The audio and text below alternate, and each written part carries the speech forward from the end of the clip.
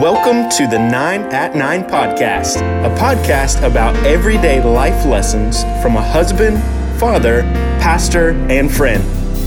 Each week, be encouraged as you get ready for the journey ahead. Now, here's your host, Mike Glenn. This past Sunday, we talked about Jesus calling the disciples. And this passage is so rich. There's so much going on, and so many parts of the story. But it kind of intrigues me that Jesus is stepping onto Peter's boat. They're pushing out a little bit. They get out into the deep water, and Jesus is going to instruct Peter and Andrew in how to fish.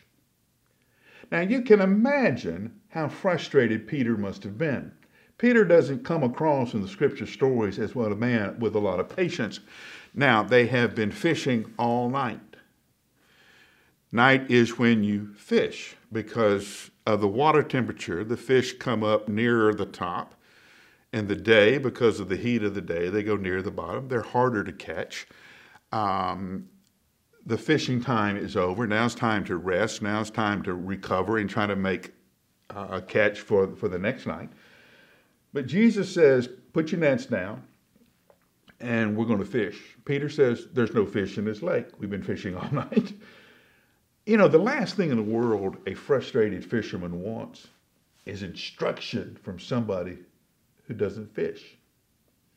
You know, we don't have any story where Jesus was a fisherman. We don't have any story where Jesus went out on boats with them before. We don't have any. Jesus was a carpenter. He was a builder. And yet he's out in the boat in the middle of the lake telling Peter how to fish. It was only when they caught all the fish that Peter looked at Jesus and said, "Depart from me, I'm a sinful man. I know who you are, Lord." Now you're thinking, why in the world did a bunch of fish throw Peter into a thing of worship? Now me, I see a bunch of fish, I go, hey, we're loaded. We're going to sell all these fish. We're going to make a bunch of money. Or, hey, how did you do that? Because I want to do it again tomorrow. Not Peter. Peter goes into worship. Here's why. Most of the time, we try to do life our own way until we are totally frustrated and about ready to give up. Like Peter, we fish all night, and the only thing we have is empty nets that are wet. That's it. We can't get our family straight. We can't get our marriage straight.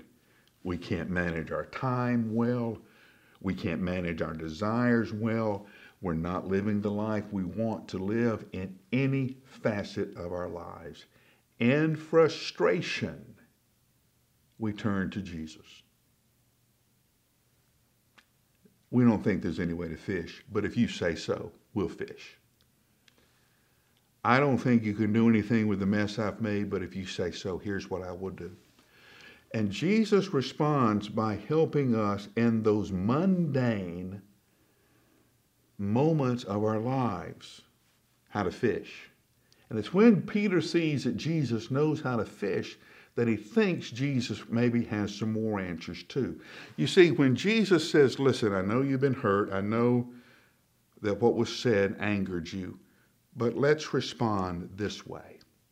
And when you follow Jesus and he restores a relationship that you thought was broken, or when you're able to accomplish something you didn't think you were able to do because you were able to do it in the freedom of who he created you to be, then you begin to think, wow, maybe Jesus can help me with some other things too. You see, that's what we do. We live life till we're just exhausted and empty in our own power. Then Jesus will say, I can help you fish. I'll help you in this moment. And it's in that little moment where he teaches that he can help us in the big moments too. So here's my question for you to ponder for the next 60 seconds. What is the little thing now that Jesus is working on in your life so he can show you the big things he really wants to get to? Take 60 seconds, and I'll see you tomorrow.